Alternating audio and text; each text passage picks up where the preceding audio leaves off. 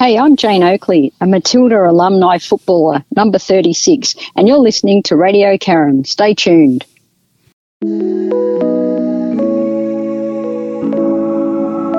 Welcome to the Strong, Single and Human podcast, a real look at single parenting, how to navigate the ups and downs of life with kids on your own while keeping sane. We cover all manner of subjects from domestic violence, dealing with childhood trauma, through to fussy eaters and how to help your kids become resilient. I'm your host, Claire Martin. Welcome. For over 19 years, this week's guest, Emily Levy, has been operating EBL coaching, which specialises in one-on-one home and virtual tutoring for students in grades prep to 12. She is on a mission to get many more individuals with disabilities the best and most appropriate academic support that they desperately need. Emily is a consistent advocate for those with learning and attentional challenges and wants to get the word out to the world so they too can enjoy her campaign. So, a bit of background. Emily is an educational expert, business owner, public speaker and author based near New York City. She holds both a master's degree in special education and a doctorate degree in education from Nova University. Emily's 5-year research study on alternative strategies for teaching reading comprehension found her winning a 5th place Westinghouse Science and Talent Award in 2017. And she was selected as one of Bergen County's Commission on the Status of Women honorees during Women's History Month. She has spoken nationally and internationally on various educational topics in the US and writes regularly for educational publications. This is the Strong, Single and Human podcast. Hi, Emily. Welcome to the podcast. Thank you so much for having me. No, thank you for coming on board, right? You're such a busy person. It was really hard to get you on the podcast, but thank you for giving us the time and coming on board. My pleasure. So, happy to be here.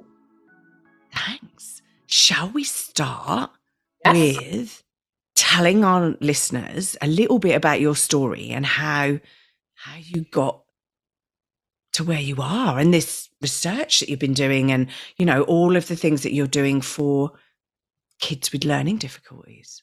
Absolutely. Well, I am currently the founder and director of EBL Coaching, which is a one-on-one tutoring program where we work with students who have special education needs in helping them to build their core academic skills, reading, spelling, writing, math, study skills. And we help students not just in the local New York, New Jersey area, but we help students nationally and internationally now through our wonderful virtual platform that we've developed over many years. In terms of how I got started, I actually grew up in the field of special education. My mother was actually the founder of a school for students with learning disabilities down in Florida, which is where I'm from and where I grew up. So I really spent most of my childhood working at her school, observing teachers, working with kids, and absorbing all of these wonderful methods that she used for helping kids with learning challenges that I pivoted into my own business. So after I went to college, I went to Brown University. I decided to carve my own path and actually did finance for 2 years, kind of the opposite of education. Well, that was what I was going to say. Yeah. Was there ever a point where you went, oh, this is all right and it's great, but I don't actually want to do this. I want to do something else. 100%. So I pretty quickly realized that it wasn't my calling. What's interesting is I did learn a lot of great skills from my work in finance that I still use today in terms of being comfortable with numbers and money and all that good stuff. Yeah. But really, it wasn't my passion. So during my second year of finance, I started tutoring kids on my own all around Manhattan that had special education needs. So I'd work all day in finance and then literally run from one apartment to the next, all evening, all weekends until it became too much. And I said, okay, wow, leave this finance job and started tutoring myself full time. And then when my time ran out, I just started to organically bring on different tutors who specialize in different areas and eventually grew EBL coaching into what it is today. Wow. What a journey. What a journey.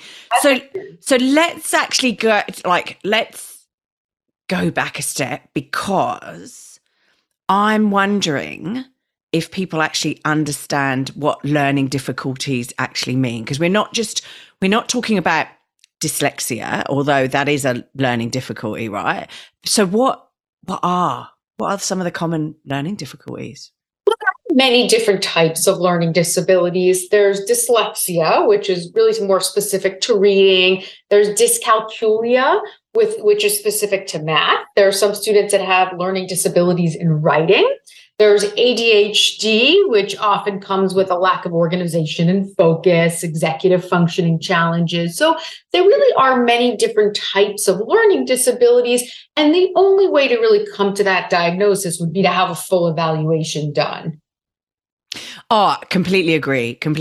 I mean, you can't just go, oh, my kid's got ADHD. You need to actually really go and have it all assessed, because it's not as simple as just maybe one learning difficulty, is it?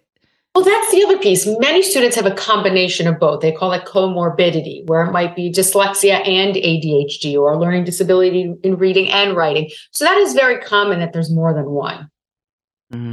Is there a learning difficulty for being able to read people's names? Because I'm horrendous at reading people's names. I look at it and I add letters into the name, right? I'm not dyslexic, but for names, I'm horrendous. Well, I wouldn't say there's a learning disability specifically for names, but sometimes difficulty with decoding words can be part of a global learning disability, or some people just have trouble with that skill. Just names. I'm all right with the reading malarkey, but names I'm horrendous with. But that's okay. All right. So cool. So what are some of the, for want of a better word, symptoms of your child having a learning difficulty if they haven't been diagnosed, right? So if they haven't been diagnosed with dyslexia and things like that, it's not. I'm assuming, rightly or wrongly, but that because the child, one, you don't know what they've got, and as a parent, and the child definitely doesn't know, and they're not going to be able to go, oh, well, and explain really concisely what's going on, right? Because, they might be 5, 6 or whatever and not understand it. So what are some of the symptoms? That's a long-winded way of saying what are some of the symptoms, sorry. Okay, that's what are some of the symptoms that you could look out for regarding learning difficulties, ADHD, and I mean, there's many, I'm sure. But, what would be, I think I've got a problem here and I need to go and get my child assessed sort of symptoms? Well, there are many different early warning signs, so to speak, of different types of learning disabilities. So, for example, for young children who might be entering kindergarten and really have struggled to learn to recognize the names of the letters, their corresponding sounds, recognizing numbers, being able to write their name, write basic letters. If there's a history of a speech delay, speech challenge, some of these could be warning signs that there might be a deeper learning disability going on. In terms of ADHD, if the child really struggles to stay focused on a task, is completely disorganized, has no concept of time, is always late and forgetful, these could all be potential signs of ADHD. Many evaluators won't really give a diagnosis before age 6 or so because they say it could be developmental. But I would say these are definitely early warning signs. And if a parent is noticing them, they may want to look into either having an evaluation done or really tracking it for a little bit and then having an evaluation done when they're able to find an evaluator to do so. Yeah, when they're a bit older. And I mean, there's a lot of this in the media at the moment, especially in Australia, where we've got females, ladies who are 40, 45, 50, who are now discovering that they've got like ADHD or autism, or, they've got some, I don't want to call it, it's not an issue, but it's a superpower. Let's call it a superpower that isn't like, that's a different superpower from everyone else, right? So are females harder to diagnose, or is it just that it manifests differently in them, or? Well, females traditionally tend to almost fall through the cracks a little bit more because they don't always make noise or act out or have the same kind of behavior challenges that many boys. Right. So oftentimes they just kind of fall through the cracks and they move from one school year to the next, even though they have these real difficulties because they're not making this kind of noise. They often don't get diagnosed the way that boys do. The other interesting piece that I see often is that when an adult woman or man has a child that has a diagnosed learning disability, a lot of times the light bulb goes off and says, you know what, that was me as a kid. And that then triggers them to have an evaluation done to then discover that they have the same learning disability. And many of these learning disabilities are hereditary. Well, that was what I was going to ask, right? Like, are they hereditary, or is it, it's not genes, it's environment or whatever. So it is, we're finding that they're hereditary now.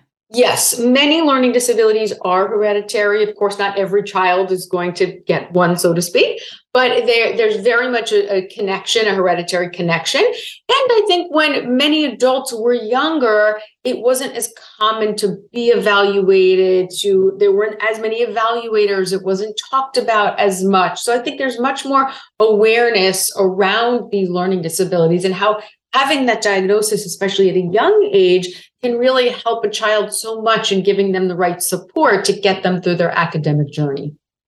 Yeah. No, I agree. And I had a question that just popped into my head there, and then it's just popped out again. So yes, no. So okay. So can the schools, and do the schools help in recognizing these learning difficulties? Because and should they be highlighting them back to the parents? Because I'm thinking, if my child was going to school, and let's face it, the school has him 5 days a week for 6 hours a day or whatever, I would be expecting them to be coming to me and saying, hey, excuse me, So do schools actually do assessments of children themselves as such? The answer is yes, absolutely. Every child has the right to have a free evaluation done. And if there is a diagnosis, the school has an obligation to provide services based on that diagnosis and based on the child's IEP. Now, sometimes it is a matter of a parent advocating for their child and saying, I'm really noticing the struggle. I want my child to be evaluated, rather than waiting for the school to pick up on an issue, which sometimes happens much later than when a parent would realize it. Yeah. And is it best to catch these learning difficulties as early as you possibly can and then monitor the progression? Absolutely. Without a doubt, there's so much research that tells us that the earlier we can diagnose and start to treat a learning disability, the better it is for the child. So, okay. So what are the potential impacts if it does get missed, or and like a lot of people who listen to this are single parents, right? Or if you've got one parent who's going, I think there's something wrong with my child, right? Or our child. Sorry, slip of the tongue. And then the other parent's going, nah, they're fine. And they're in complete denial that there's anything wrong, right? What are some of the impacts that can happen for that child?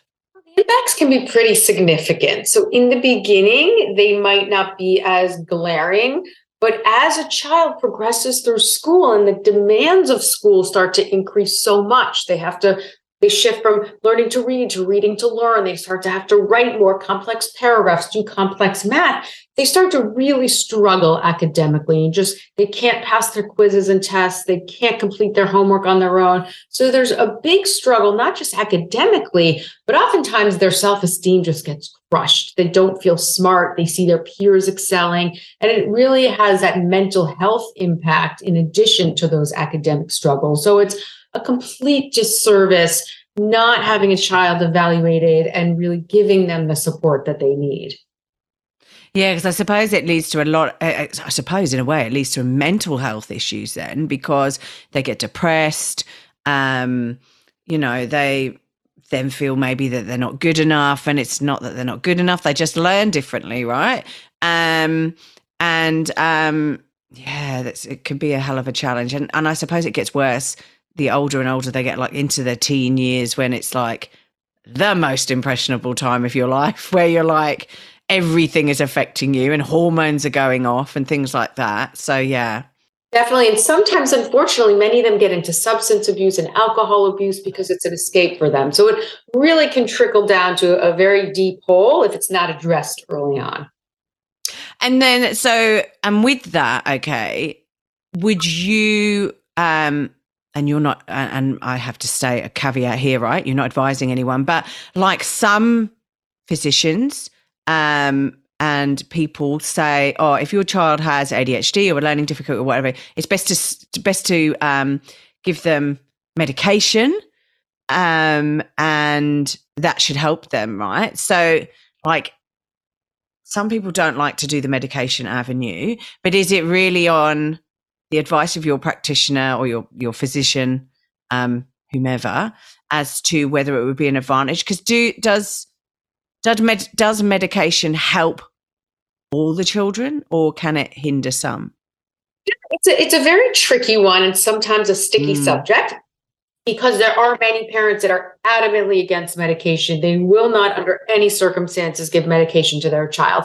My philosophy is, if a child has such significant challenges that they just cannot sit in class, they're not learning because their mind is all over the place, they're completely distracted, and they're getting nothing out of school, in my mind, that's time to perhaps explore trying medication on perhaps a trial basis, because the child's just going to miss out on more and more and more if they're not able to stay focused to that degree in class.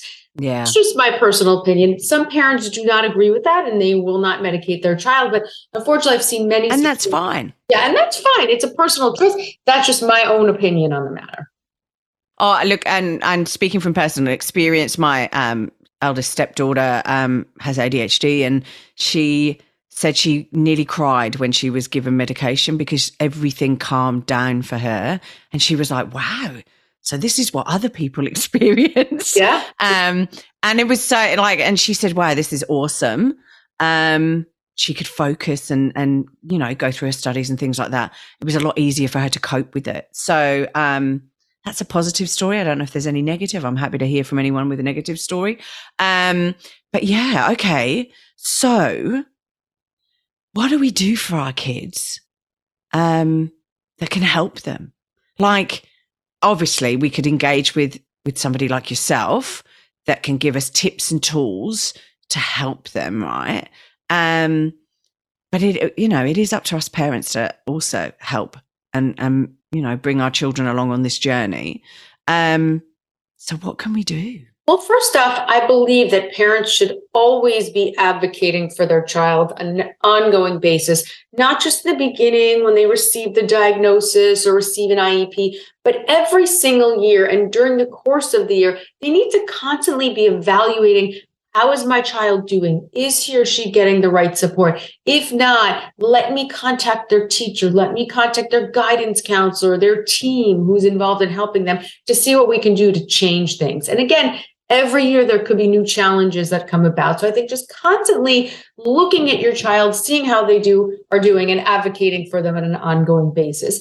And then I feel that if what they're getting at school just isn't quite enough and they're still struggling, sometimes it really is helpful to have some outside providers come in, whether it's a tutor or a speech therapist or any other kind of therapist, to give them that additional guidance and support just to help them that much more through their journey. Yeah, because look, at the end of the day, you're bringing your child on and giving them the extra help so that hopefully you're helping them to not be bullied at school, to not be, stand out from the rest as such. Although I'm an advocate for standing out from the rest. But sure. When you're at school, it's not the best place to be standing out from the rest. It can be a cruel, harsh place to be. Yes.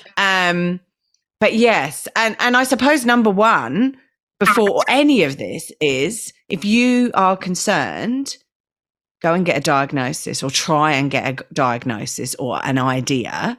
And then it's really around researching. Is there anywhere that people can actually, that are good places for people to actually get more information? Obviously, your website. Sure. Which is coaching. eblcoaching.com, isn't it? eblcoaching.com. You got it. .com, yeah. Yeah. So obviously go there because that's, that's a good place to start. But then is there any other places? Like I'm thinking there's associations for ADHD and things like that.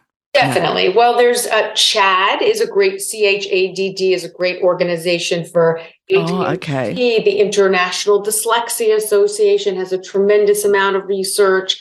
LD Online has some great articles about parenting. So I would say those are good sites that parents can check out to learn more about these challenges. Yeah. And do you see, and I'm wondering if you don't, because you've got parents who are coming to you who are saying, I need extra help. But do you see certain issues that parents actually face when their child actually first gets diagnosed? Are there certain emotions that the parent will go through? Sure. Many of them actually feel a sense of relief when they have a diagnosis. And which is interesting because they feel like, finally, I know what's going on with my child, and I know that there are options for how to help them. Now, other parents feel this constant struggle that it's never enough. My child's constantly struggling. It can be very stressful on a parent and on families to have those ongoing challenges. So it's definitely a mix of emotions, but the good news is there are so many resources available now that once they have that diagnosis, there's a lot of different avenues they can turn to get help for their child. And then also I'm thinking, are there avenues that they can get help for them as well? Because I'm thinking that you would be going through a few emotions like, did I do this to my child? Is there something I did in pregnancy? Is there something I did before I even thought about getting pregnant? All of these emotions that I'm thinking they're going through. So is there support for the parents as well? Yeah, absolutely. There's a lot of support groups. There's tons of Facebook groups and groups on social media where parents get together and they brainstorm different ideas. So there absolutely are a lot of resources and a lot of support groups for parents. Cool. That's good. Because I think you may have a child with learning difficulties. You may have learning difficulties yourself as the parent, because like you said, a lot of them are hereditary. And then also, you're also going to be going through emotions as well as a parent. And it's about looking after you first. It's like putting that mask on you first, like in the aeroplane scenario, as well as then helping your child. So that if you have the information and you are in a healthy place, then you'll be in a healthy place to help your child. Absolutely. And let's face it, it's not a blame thing, right? It's something that's happened and occurred, and you can't change it. Although I was going to ask you, right? So if you have a child diagnosed, early diagnosis, say 5, 6 or whatever, right? And they start to go into puberty, does puberty make it worse, or does the hormone changes improve anything? Do we know? I mean, I don't know if we know. Is there anything about hormone changes that affect?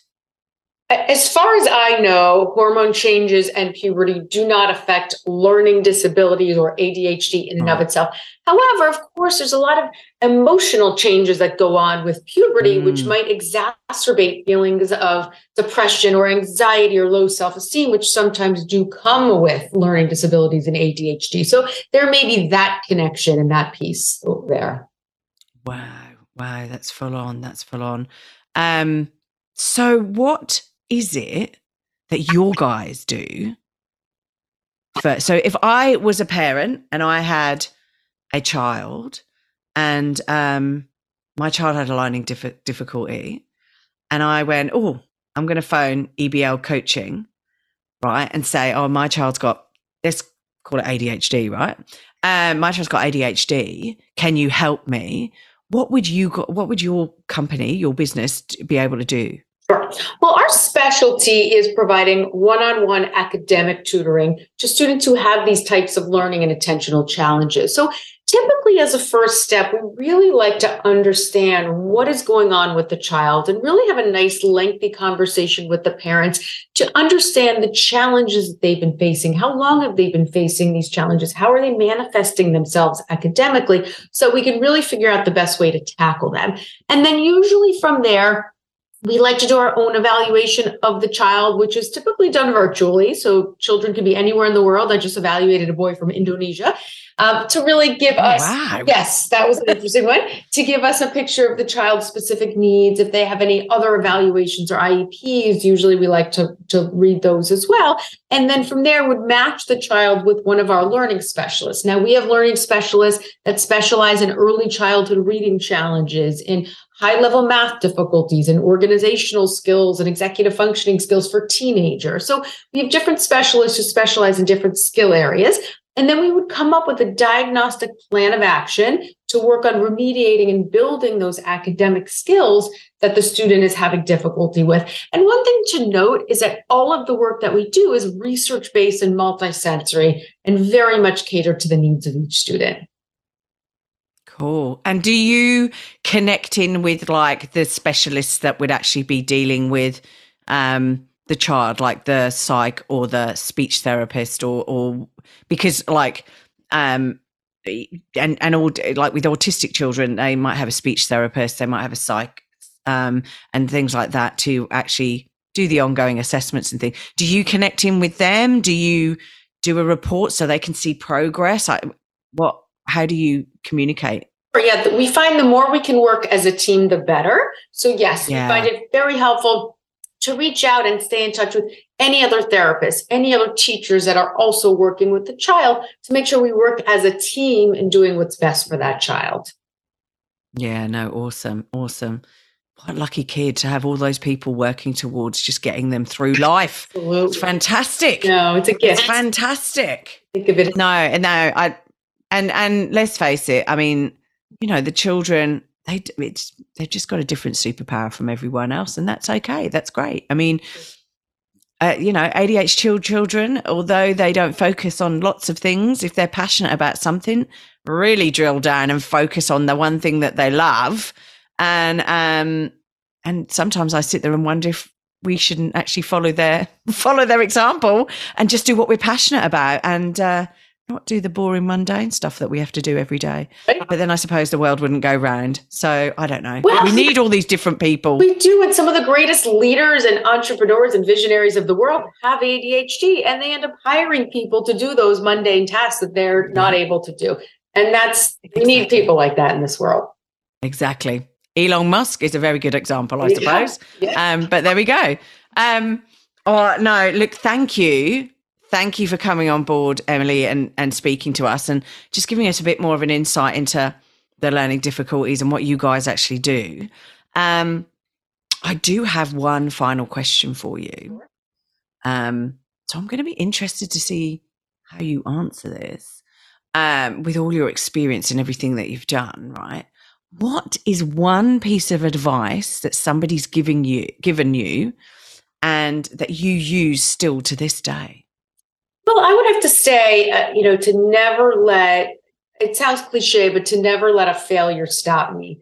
I think that my attitude, and I've had many challenges, I think running any kind of business or any career really constantly have failures and challenges. And the way I look at things, and maybe I've been taught this along the way, is instead of dwelling on what I did wrong, I really try to I accept that I did it wrong. And I try to really look at what did I do wrong? What can I do differently next time and learn from it and then let it go? And that really helps me to continue to move forward and to not get stuck on these moments of challenge that are very easy to fall into, and to just learn from it, let it go and move on. And I think that's really helped me a lot. I love that you say let it go as well, right? Because a lot of the time people go, oh, I've made a mistake and what do I learn from it, right? But it's also then letting go of it, right? Yes. So toxic to keep mulling over a mistake that you've made instead of really just letting it go. It's happened. It's in the past. Yes. Can't change it. It happened. Yes. Let it go and move forward. But letting it go, it's very, very essential and good advice. Thank you. My pleasure. Thank you so much for having me. No, I love it. This is great. Thank you. Look, I hope that the information you've given has given some people some insight and given them some hope and basically some confidence to go. And if they think something's not quite right, and, their child is not learning in the way that other children are, because they have this different superpower, then just go and see what superpower they've got, whether it's the ADHD superpower, the dyslexia superpower, just go and get it diagnosed so we can do something about it. Cool. Well, look, I'll let you get on with your day, evening, I think, from where you are. And thank you so much. Thanks for having me. It's been a real pleasure. Thanks for listening. I hope you have a wonderful week, and I hope to see you back here again soon. Be kind to yourself, and remember, no one is perfect. We're all just putting one foot in front of the other and doing our best. I'm Claire Martin, and you've been listening to the Strong, Single and Human podcast.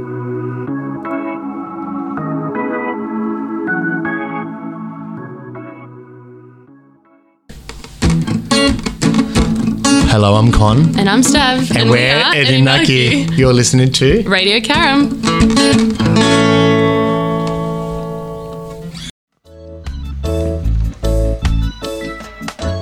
Don't worry about a thing, 'cause Atticus Health will make you feel alright. Don't worry about a thing, 'cause Atticus Health will make you feel alright. If you got a tummy ache, or you don't feel right, or if you have a nasty rash, keeping you up at night, don't worry about a thing. Don't worry. 'Cause Atticus Health will make you feel alright.